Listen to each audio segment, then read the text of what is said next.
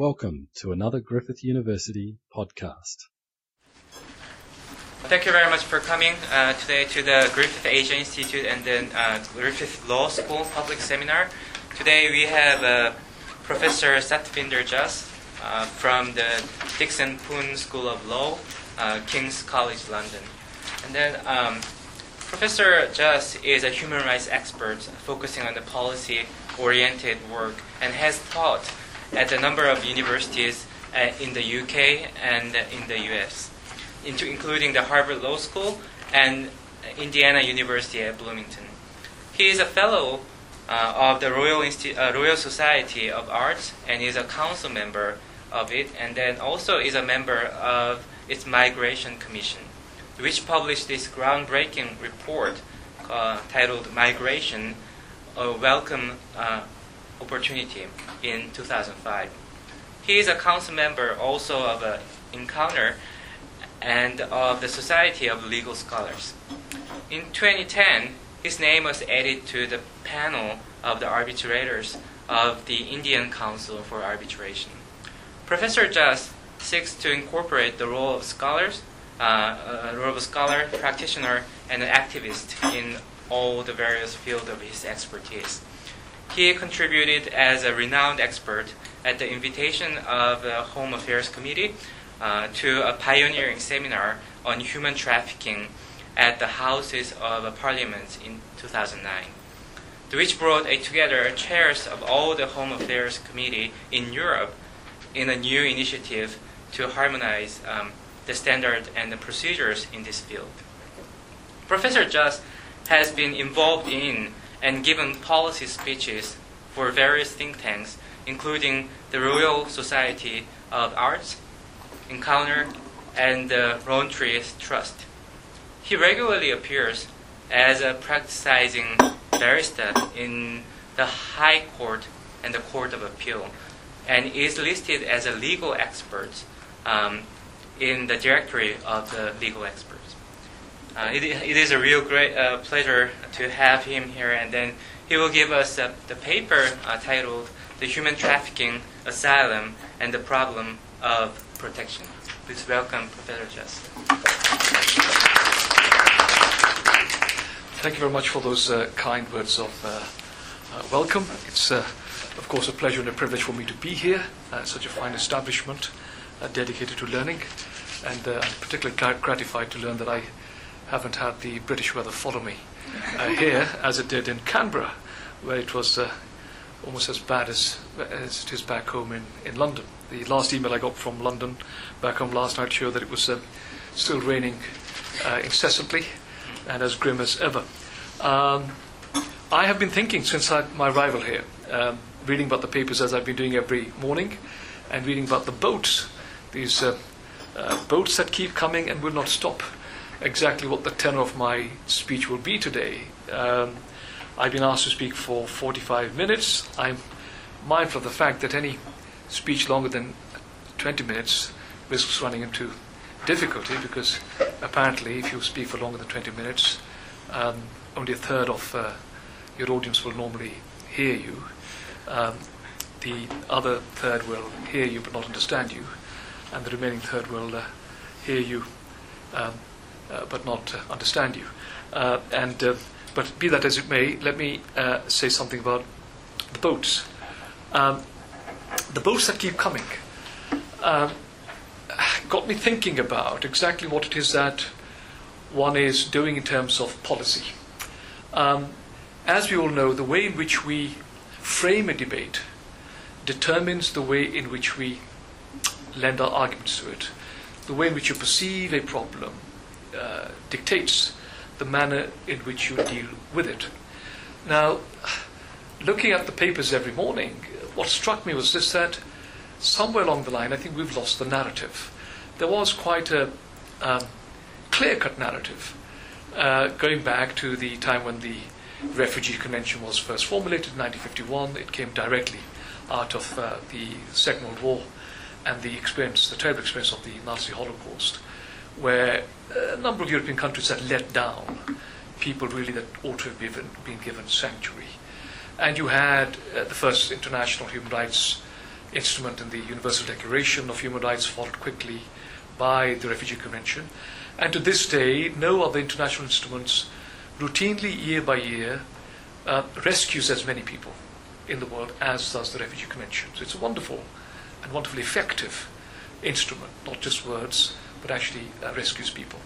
And so it was, and so it remained for a good 50 years, because after the Second World War, the Refugee Convention had its temporal restriction lifted in 1961, so it was now open to all those countries that were going through a process of decolonization, namely the African countries, all of whom, if they ended up with tin pot dictators, could have their people apply for asylum in the privileged West, which had the great luxury of having democratic regimes and orderly government. And again, so it remained. And that was a very laudable narrative, and a narrative that really harked back to how migration was actually a very noble tradition, a very honorable tradition. And you can look way back into biblical times, where you have this idea of the promised land. Now people migrate, Moses and the others, looking for a place of safety, looking for a place to build your lives. And each one of us here, I dare say, if you go back far enough, have migrated for a better future. Certainly I have. And J.K. Galbraith also said, did he not, that the history of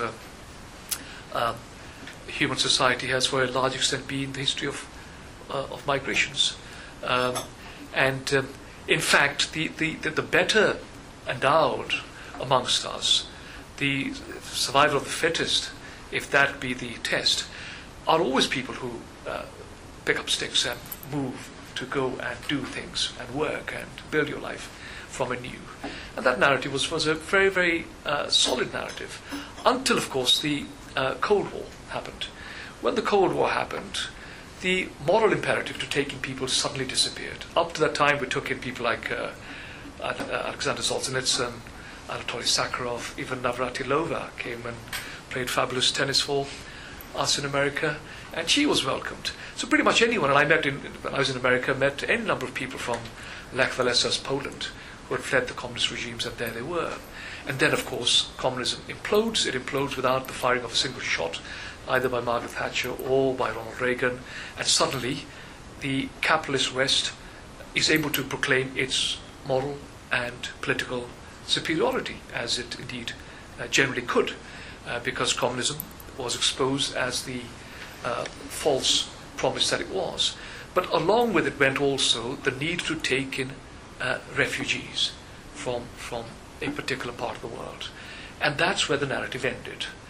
And if people then came with the wars that ensued from Africa, or from the Far East, or from the Middle East, a new narrative needed to be put in place.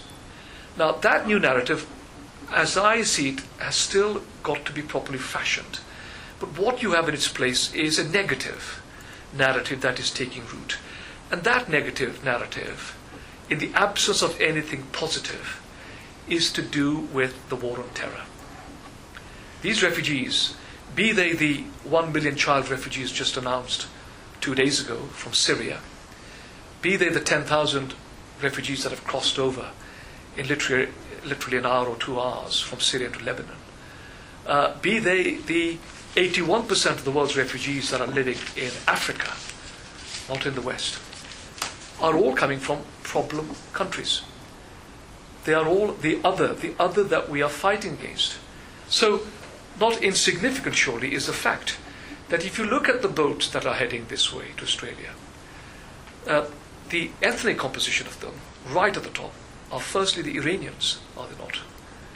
Right, the one country in the Middle East that still is not under the control of the USA, the one country that still is battling away and saying all the inappropriate things that we in the West do not like, followed closely by Afghanistan, that country that dehumanizes women, blows up girls' schools, subjects women to purdah, that country where these medieval barbaric practices of amputation are carried out, that country where Osama bin Laden escaped from and Mullah Omar lives, and where we've been bombing.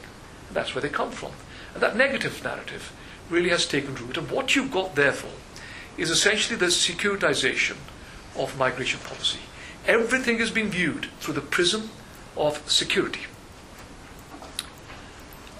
And so as we see dictatorships tumble in the Middle East, and revolutions simmer in Egypt and Tunisia, and the Arab awakening transmute itself into something quite different with the counter-revolution now taking place in Egypt, what you're getting is that concerns over our security are beginning to replace our humanitarian ideals. No longer is it the humanitarian impulse that is driving us in this direction. And so securitization, exclusion, internal relocation, Nauru, the PNG, send them off somewhere else, but don't let them land here. As far as I understand, Nauru has some 3 families on this rock that are battling it out for control of the rock. It's a completely uninhabitable place. No vegetation, no pastures, nothing that you can grow, and people are just being dumped there. And a clear violation of the fundamental rule of law in international law, the principle of non-refoulement. Non-refoulement, the law of non-return, which says anyone that comes seeking sanctuary to your borders. In fact, the word asylum comes directly out of the Greek word asylon, which means to give sanctuary. Anyone who fled to the Greek temple would be able to seek immediate sanctuary. And in my living memory, in my time living in England, until very, very recently, I can well recollect asylum seekers, the Sri Lankans and the others, if they made their way to a church, the house of God, any church in the Midlands where I grew up and so on, and the church opened its door, the police would not enter. Thus they would remain, the campaign would be waged from inside the church until the government would give in, and then they would be able to come out. Now that idea of a sanctuary, the notion that really fugitives will be able, provided that they have a well-founded fear of persecution, to go to a place where they will be safe, is a jus cogens of international law. It is a fundamental law that can't be breached. And yet what we're doing is crossing our heart 3 times and saying, well, actually we're not actually turning anybody away. These people have never landed here. What we've done is we've intercepted the boats and we've sent them off to Nauru or Papua New Guinea. Well, effectively, that's what we've done. For all we might know, coming from Iran as they do, or Afghanistan, they may well have a well-founded fear of persecution. So the narrative is missing. And what we've seen, therefore, is different ways of trying to deal with the problem. And in the UK, we've had, for example, attempt after attempt to try and circumscribe the right to marry. So the view in Europe, for example, has for a long time been that, well, look, we let the primary immigration take place. People came from the East, the Far East, from Africa and so on, maybe as with work permit holders, maybe even legally and so on. And some might have been asylum seekers. But once they've settled, look, the last thing we want is secondary immigration. We don't want them to go off and marry a wife from their own country. Now, in communities like Islamic communities in Pakistan and Afghanistan, who have a tradition of an arranged marriage, what they're always doing is looking back home to get a husband or a wife in from home. And what the government has done is initially, in a case that I, as a barrister, took myself to the Supreme Court 3 years ago, was a case where the government had really said that you will not be allowed to marry in the UK a person. So let's say a Zimbabwean comes and he meets another Zimbabwean or he meets a Zambian, and the two of them decide to get married. It might be a genuine marriage, but they cannot get married because they do not have firm immigration status. If one of them risks going back, they will not come back in again. So the issue arose of what do they do? Now, the one place that they could not circumscribe was getting married in a Church of England ceremony. And the reason for that were essentially political difficulties. You try telling, in England we have the established Church of the State. And the Anglican Church of England is really the established church. You try telling them that they will not marry people, and you've got a political battle on your hands. So the Zimbabwean and the Zambian and the others went off and got themselves married in the Church of England. And that's how they circumvented it. And we had cases which then I, together with others, ran all the way to the Supreme Court, and we won. And then the government, knowing that it would lose, I say to my students, a first-year law student would know that you would lose this case. So why is the government arguing it? They would lose because the way we frame the argument as lawyers is the right to marry. as a fundamental right. The right to marry is enshrined in the European Convention of Human Rights. It is enshrined in the Universal Declaration. And it's there because, historically again, the experience with eugenics, especially during the Nazi Holocaust, the subhuman races must not be allowed to procreate and so on, is really anathema. It is absolutely vile for a democratic society governed by the rule of law to stop people from getting married. If you look at the South African constitution nowadays, the one right that they have extolled loudly and clearly is for people to marry whoever they wish and whenever they wish, because that was, during apartheid, a right that was restricted. So we want that. Well, 3 years later, the government tries again now. And the government's latest now is to say anyone who does not earn a minimum of £16,800 will not be able to get married. Because if they marry earning less than that, effectively they will be looking to the public purse to be able to maintain their husband or their wife. Bearing in mind that the average wage of a person in England is about £22,000, and even that in London, if you're living out in the provinces in the north and so on, and with unemployment now ravaging the country with its recession and so on, hey, there are very, very many people who don't earn that sum, and many refugees and asylum seekers who often have a restriction that they can't work anyway cannot earn £16,800. And so again, we've got involved in that. And we've won in the High Court. It's not known yet whether the case is going to go forward again. This is an attempt by the government to, again, stop the other coming and taking root in the country, but they're doing it through a roundabout way through marriage. And of course, there are other attempts to restrict immigration through the guise of refugees, or these refugees, are coming from all the corners of the earth and we can't stop them, so let's restrict that. And the example that I want to talk to you today is that of human trafficking. What is human trafficking? And really, how do you formulate the debate? Is it about these people coming on boats? Is it about people flying in? Is it about genuine refugees? Is it about illegal immigrants who are trafficked? What is really this thing about? And I can do no better than to begin by saying that normally the distinction between human smuggling and human trafficking is that where you are smuggled, you are an active agent in your own smuggling. You pay someone and you say, can you take me through to the boot of a car or a lorry or in the luggage compartment of an airline. And people have come in that way. Some of them have frozen to death when they've come into London, and take me in that way, and I can be smuggled in. You're an active agent. Trafficking, however, is one where you're not an active agent, where you're taken in either to render sexual services as a prostitute, as a child who is taken in to work in some rich family, as a Chinese cockle picker to work, for example, in the menial industries, kind of industries that your resident workforce would not be involved in. And you're duped. You're duped with higher wages, a better living, a child that a parent sends from North Africa for a better education actually ends up just being exploited. And that's the general sort of distinction. It's not a very watertight distinction, but that's the general distinction. But is it right? Well, one person whom I'm going to be seeing tomorrow at Monash University is Professor Susan Kneebone. And she's been writing quite a lot here in Australia about human trafficking. And she says, in reality, many smuggled persons are indeed fleeing to seek refugee status elsewhere. So she's saying that actually these are not even people who are coming to work or wanting to be smuggled. They're actually refugees.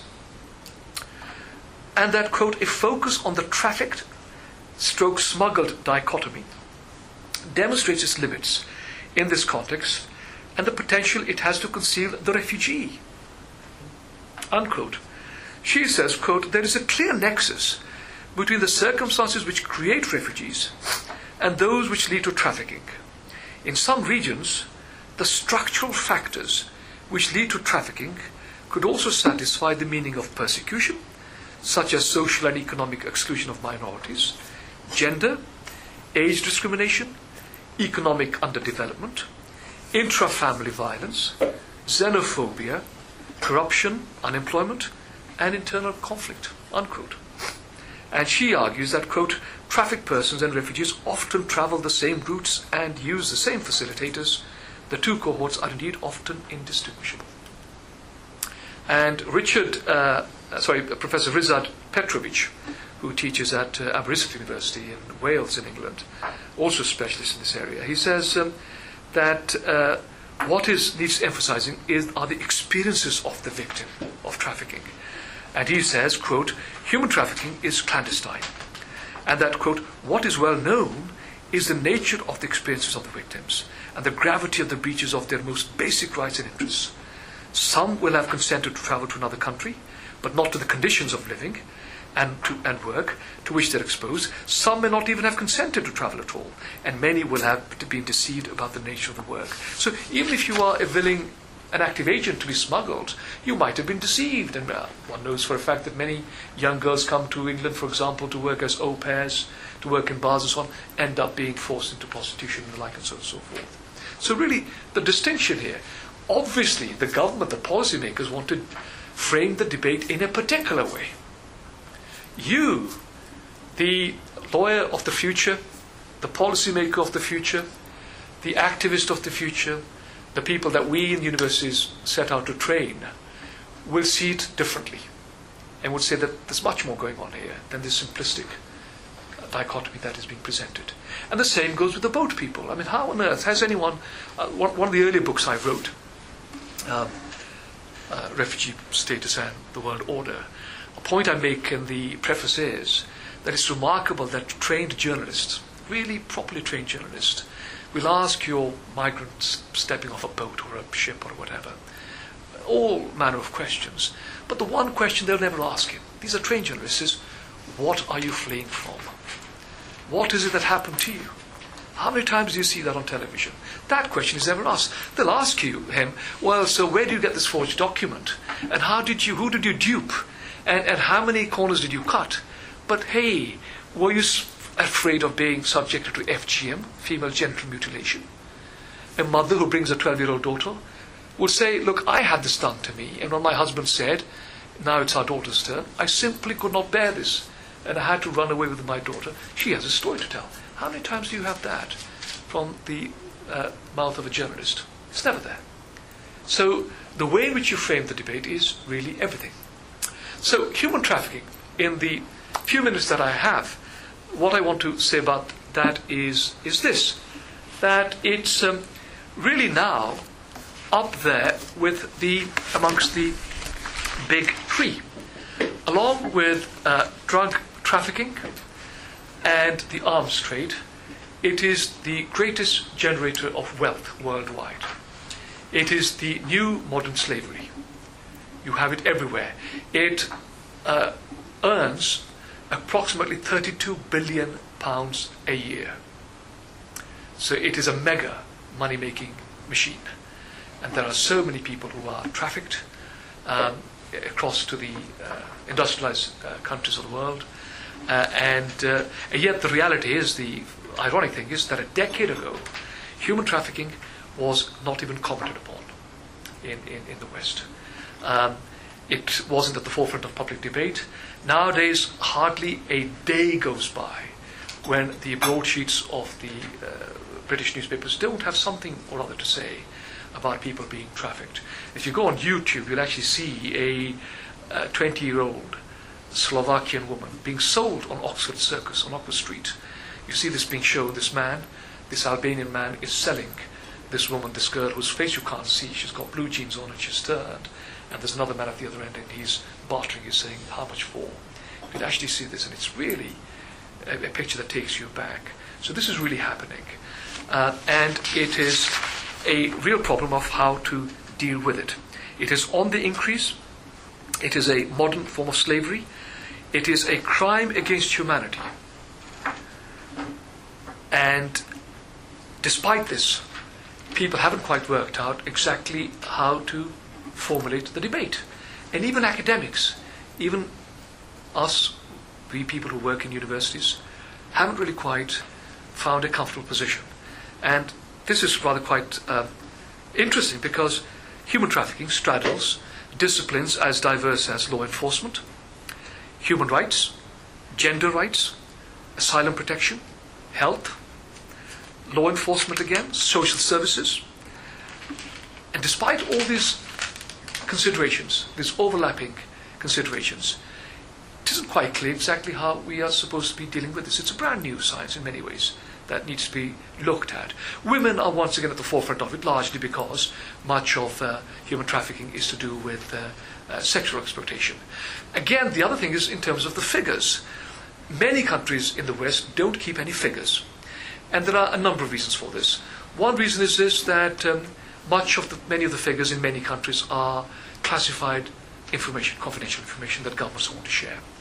Another is that many countries are, quite frankly, inept in dealing with this problem. They, first and foremost, see it, hey, surprise, surprise, fundamentally as an immigration problem.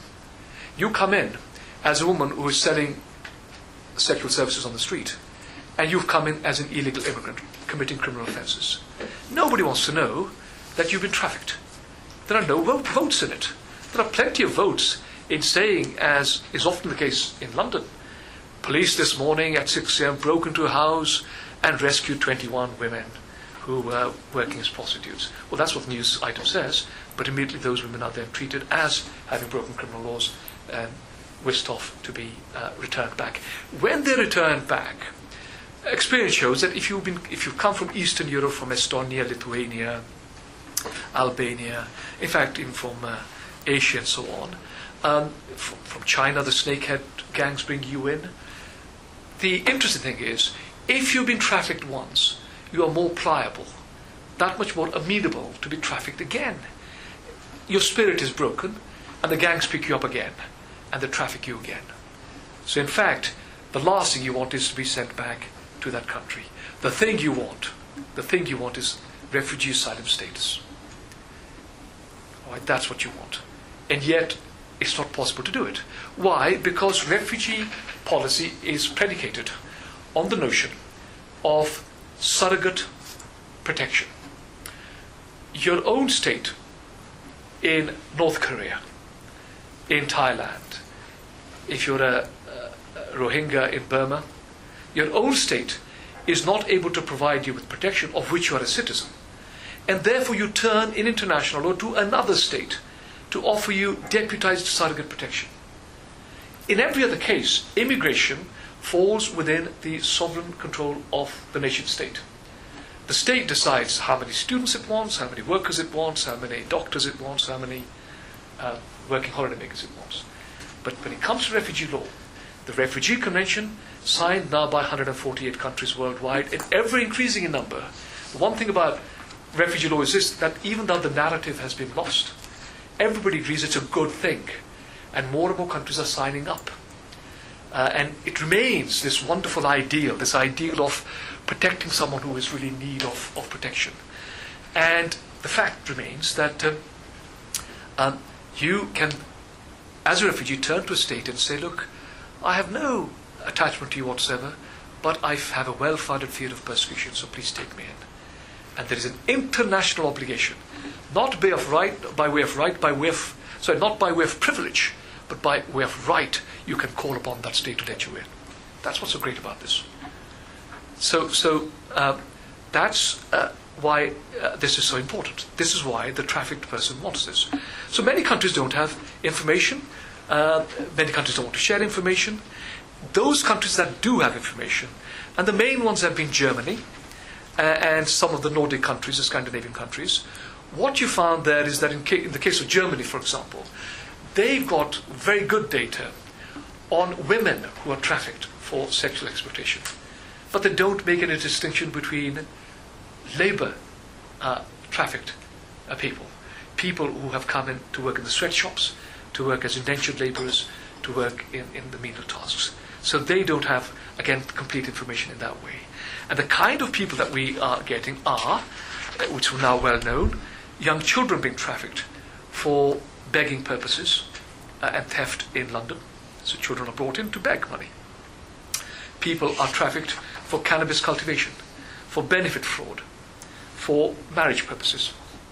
So a great many marriages that well, not a great many, but a percentage of the marriages that take place with people with irregular status are Eastern European women who will happily marry somebody for a fee in order to give that person a status. Why Eastern European? Because many of them are now members of the European Union, and because that's the case, they have rights of free movement. They marry someone, and then they are able to then remain. So there is trafficking for that purpose, and then of course sexual exploitation as well. So the range is ever expanding and ever increasing, and the problem continues. And yet the official approach is to treat it as a specific crime rather than to support its victims, to treat it as people who are criminals embarking upon illegal immigration. And so the question that is posed is this: how can we use the law to produce a victim-centered approach? Because the problem here is this, isn't it? You're dealing with individuals. You're dealing with people who, at first blush, will straight away tell you they're victims. But are not treated as victims. They're treated as transgressors of the law. How can you have a victim-centered approach? And does refugee law and do refugee lawyers see here an opportunity to affirm the fundamental tenets of international protection on which their discipline is founded? Why do I say this? For this reason. As I said a minute ago, with refugee law, provided you can show a well-founded fear of persecution, you can enter the country and claim asylum status. But the fear has to be of the state. Traditionally, in an international order governed by nation states, it is the state that prosecutes you. Now, the state may either prosecute you willingly, deliberately, because you're a minority, and, for example, the Romanian gypsy population in Eastern Europe are now routinely persecuted. The state is an active agent. Or non-state agents may persecute you. And again, in Eastern Europe, in Albania and so on and so forth, the gypsies are beaten up by skinhead gangs and so on. When the gypsies go to the police station, they're laughed at and thrown back to the gangs again. So here the state is complicit in the beating up by non-state agents. Ultimately, the state is still responsible. So all of that works perfectly well, and cases like Horvath, which is the leading case in England, shows that protection was granted to a refugee in the year 1990, even though the state was not fundamentally involved, but non-state agents were involved. But there's a problem with human trafficking, is there not? Here, by definition, the state is never actively involved in rounding up young women or minority groups and trafficking them across. It's all done by non-state agents. So how can refugee law rise to the challenge? You really are at the frontiers of the law here, are you not? Because that's the question. Now, I want to suggest that the answer lies in the fact that human trafficking, as a phenomenon, is a form of modern slavery. And as such, it renders its victims particularly eligible for refugee status. There is something qualitatively different about victims of human trafficking as being people who have been subjected to a form of slavery that makes this different. And the reason I say that is this: if you look at racial crime, why is racial crime so bad? Well, leaving aside the fact that it is to do with something that is not within your control, but the entire edifice of discrimination law is to do with things that are not within your control. My working class background, the fact that I speak with a northern accent, the fact that I'm the wrong colour, the fact that I'm a minority, the fact that I'm a woman, the fact that I'm gay, the fact that I'm disabled, are all matters that are not within my control. And so what discrimination law says is, it is perfectly right and proper to penalise somebody for voluntary acts. He voluntarily committed a crime. Professor Just voluntarily turned up late for his lectures, and therefore we're going to give him a bad report. But involuntary acts are things for which they should not be penalised. And all these are kinds of discrimination that are involuntary. But even over and beyond that, I would suggest that there is something about race that is different, and that is its historical experience.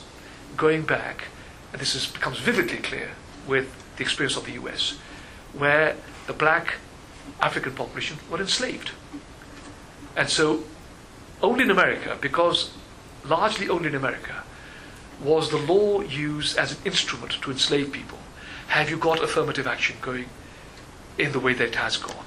And I would suggest that once people have been enslaved, given that the experience of slavery and its abolition in 1807 by William Wilberforce was an experience that the Western countries went through, to see slavery now rearing its ugly head again in those very countries that championed its abolition, the Anglo-Saxon countries, were out there at the forefront doing this, I think adds something qualitatively different to human trafficking that requires refugee laws to respond to this in this way. The Slavery Convention 1926, in fact, deals with this specifically as a ownership of any or all of the attributes of that person's human integrity. That is tantamount to slavery. So this is what I would argue. Now, the leading case here, in terms of a victim-centered approach, is the case of Rantsev in 2010.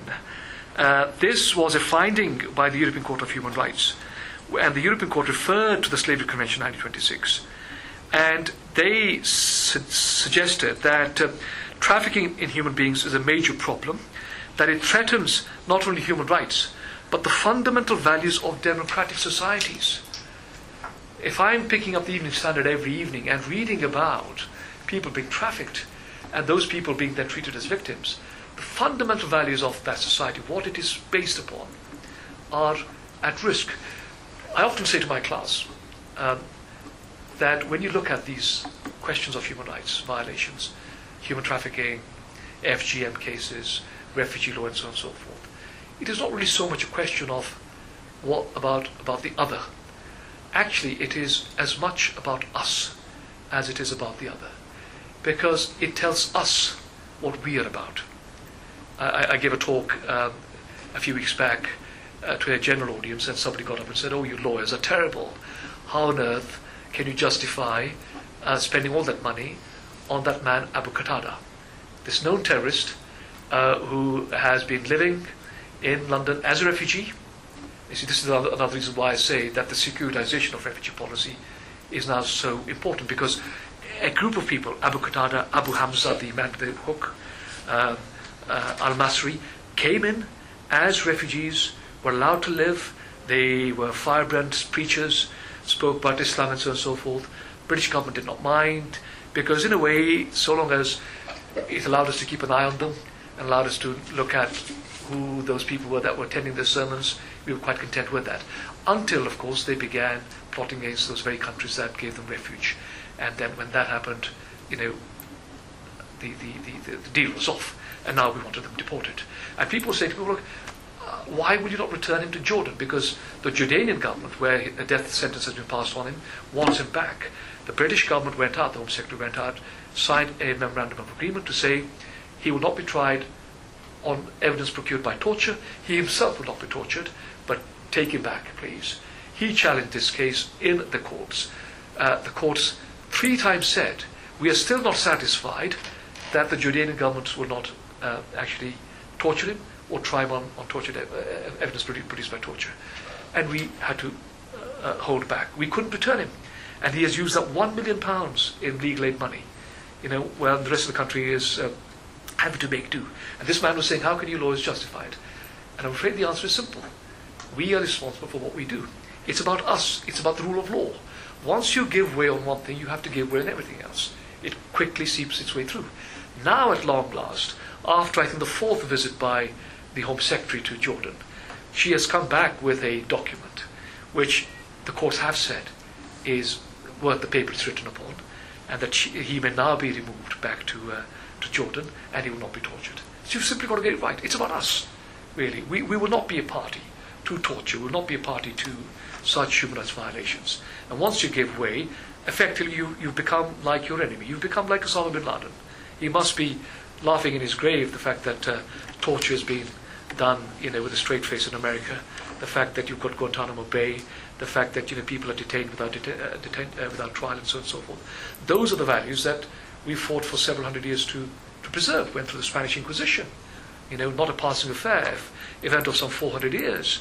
And at the end of that came out this wonderful edifice based on the rule of law that we now risk throwing away. So that really is what the European Court is also referring to, that fundamental values of democratic society. Miss Rantsev was a Russian national. She was trafficked to Cyprus, where she dies. The European Court says, not that you, Russia, are responsible for her death, not that you're responsible for the Cypriot authorities killing her, but you're responsible for never having investigated why it was that she was trafficked as your national from your country to Cyprus. Why you did not do that. And because you didn't, you violated the right to life, Article 2. And it's an absolutely groundbreaking decision that opens up the way for others. Now, that decision, I've got very limited time, so we'll simply say 3 or 4 further things. This victim-centered approach can be seen in the following ways. The leading instrument on human trafficking are twofold. The first one is the Trafficking Protocol. This is the UN protocol to prevent, suppress and punish trafficking in persons, 2000. It's known as the Palermo Protocol because there were 2 protocols. The second one was to do with the arrival of people without documentation. And the problem with this protocol is this, that it wasn't a victim-centered approach at all. It was actually part of an organized crime initiative by the United Nations. And the other one that went with it was the protocol against the smuggling of migrants by land, sea and air. So again, it is to do really with organized crime. And it quickly got signed up by 117 countries because those countries wanted to prevent organized crime taking place. They weren't signing up to protect these poor women who were being trafficked. So clearly the emphasis was on the wrong thing here. All right, and you've had therefore no actual prosecutions under this to any great degree. The second instrument is much more interesting. And before I come to that, let me just refer to the problem with this instrument, which is really the leading instrument. It refers to human trafficking in the following ways. Trafficking person shall mean the recruitment, transportation, transfer, harbouring or receipt of persons. Straight away here you see a problem. Trafficking is to do with recruitment, transportation, transfer, harbouring, receipt. This is a process, is it not? This is a process taking place across many countries. You are recruited in Thailand, you are transferred through Korea and wherever else. You are received in Australia to render sexual services. Which government is in charge? Which police authority is in charge of tracking you down? Damn difficult, isn't it? Very difficult. I mean, fine it is to say it's a policing matter, but how do you police this? But it is by means of the threat or use of force or other forms of coercion. So, if you're an indented labourer in Pakistan and someone says to you, well look, you're never going to be able to pay off your debt, you've got to send off your daughter abroad. That's a form of coercion. It may not be a threat, but it's a form of coercion, and that suffices for this definition. By abduction, fraud, deception, of the abuse of power, or of a position of vulnerability, or of the giving or receiving of payments or benefits to achieve the consent of a person, having control over another person. So that's the first part of the definition. The second part is, exploitation shall include at a minimum the exploitation of the prostitution of the others or other forms of sexual exploitation, forced labour, services, slavery and so on. So trafficking alone is not it. It's got to be trafficking accompanied by exploitation. Now your exploitation might be sexual exploitation, it might be forced labour, it might be the rendering of services, it might be something else. But there's got to be exploitation, otherwise you're not trafficked for these purposes. There's a third element, and the third element is this: the consent of the victim of trafficking in persons shall be irrelevant, where any means set forth in the subparagraph above are used. So provided that, if someone says to you, well, look, there are many cases